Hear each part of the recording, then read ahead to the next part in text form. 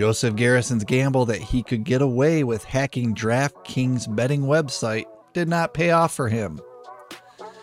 Garrison's story was well laid out in an official Department of Justice complaint.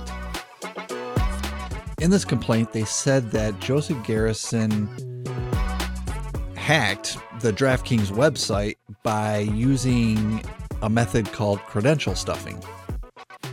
Now, the easiest way you can imagine what credential stuffing is if you're a user and you log into 3 different websites, let's say, a work website, maybe a email website, and then maybe, like a YouTube, a video watching website. And let's say because you don't have a password manager, you decide to use the same username and password across all these different websites. What typically happens is one of these sites might be hacked and your username and password may be leaked for that website. Now, in a credential stuffing attack, it's not the website that's being targeted that was hacked previously. It's some other independent website.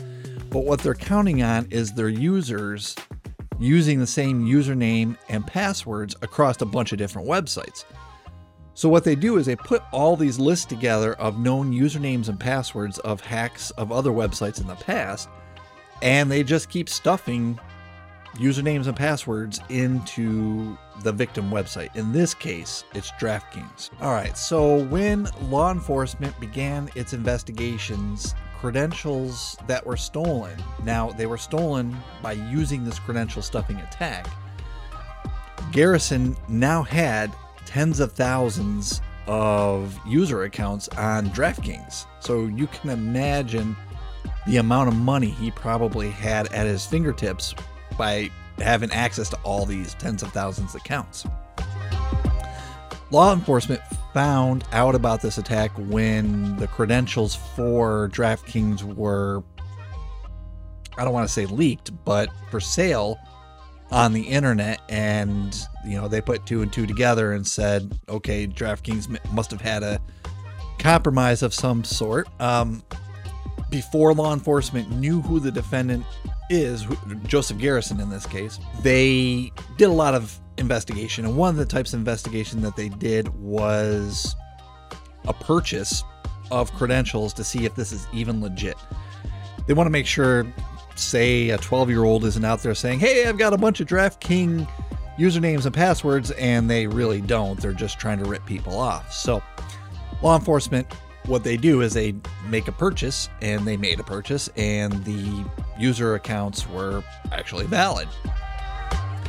So there was some investigation, and eventually law enforcement executed a search warrant on Garrison's home, and they recovered a bunch of stuff. They recovered a credential stuffing program, like a computer application software, and the files showing that Garrison had these programs that were used to access DraftKings to do the credential stuffing attack. They also had messages between Garrison and co-conspirators about this attack.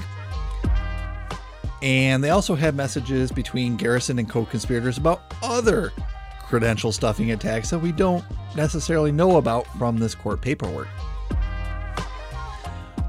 One of the other thing that, and I thought this was great in a investigative sense, is they found photographs on how to use these stolen credentials to steal money from victim accounts. So that portion of what they found, that had to be tailor-made to this attack.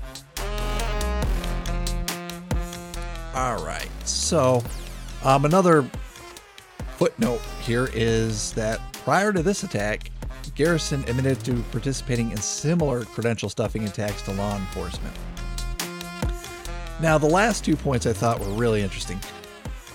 So I tried to look for what was the damage, and the best I could find, the court paperwork said 60,000 victim accounts were compromised. And I just thought to myself, that is such a tremendous amount of people. That's like a Big Ten university amount of people that they had access to. They had the usernames and the passwords to DraftKings. Now this technical tidbit was the most interesting thing in this whole case, in my opinion. So once he sold access to other people, they would try to pull money off of these DraftKings accounts, and they would put it into accounts that the hackers would be able to access. They did that by basically depositing $5 into the account with some credit card or some payment card that they own, which then verified that card on that stolen account. And then they took the rest of the money that was in there. So let's say they put $5 in, but there was $250,000 in there. They bring out $250,000 and they get their $5 deposit back. That part I thought was incredible. And looking at the end of the day numbers here, it looks like the government put the damage at approximately $600,000 from approximately 1,600 victim accounts. And I say accounts because there's not information in there to say if one person could have multiple betting accounts. So at maximum, I guess it would be 1,600 people, but it's probably less than that. All right, well, if you enjoyed this quick eCrimeBytes nibble, I really hope you join us on one of our full eCrimeBytes episodes where my co-host Seth Eichenholtz and I, we take a topic like this and we go much deeper into it, usually about 30 minutes to an hour, and we try to pick apart the technical portions and tell you about how the crime happened and how they were caught and what happened to them after they were caught. But we also try to put a little bit of humor into it and try to keep it lighthearted and fun.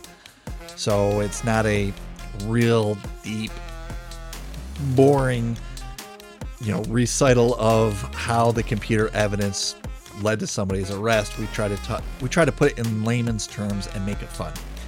So again, if you like this nibble, I really hope that you join us on one of our full episodes soon. Thanks. Hope to see you over there. Bye.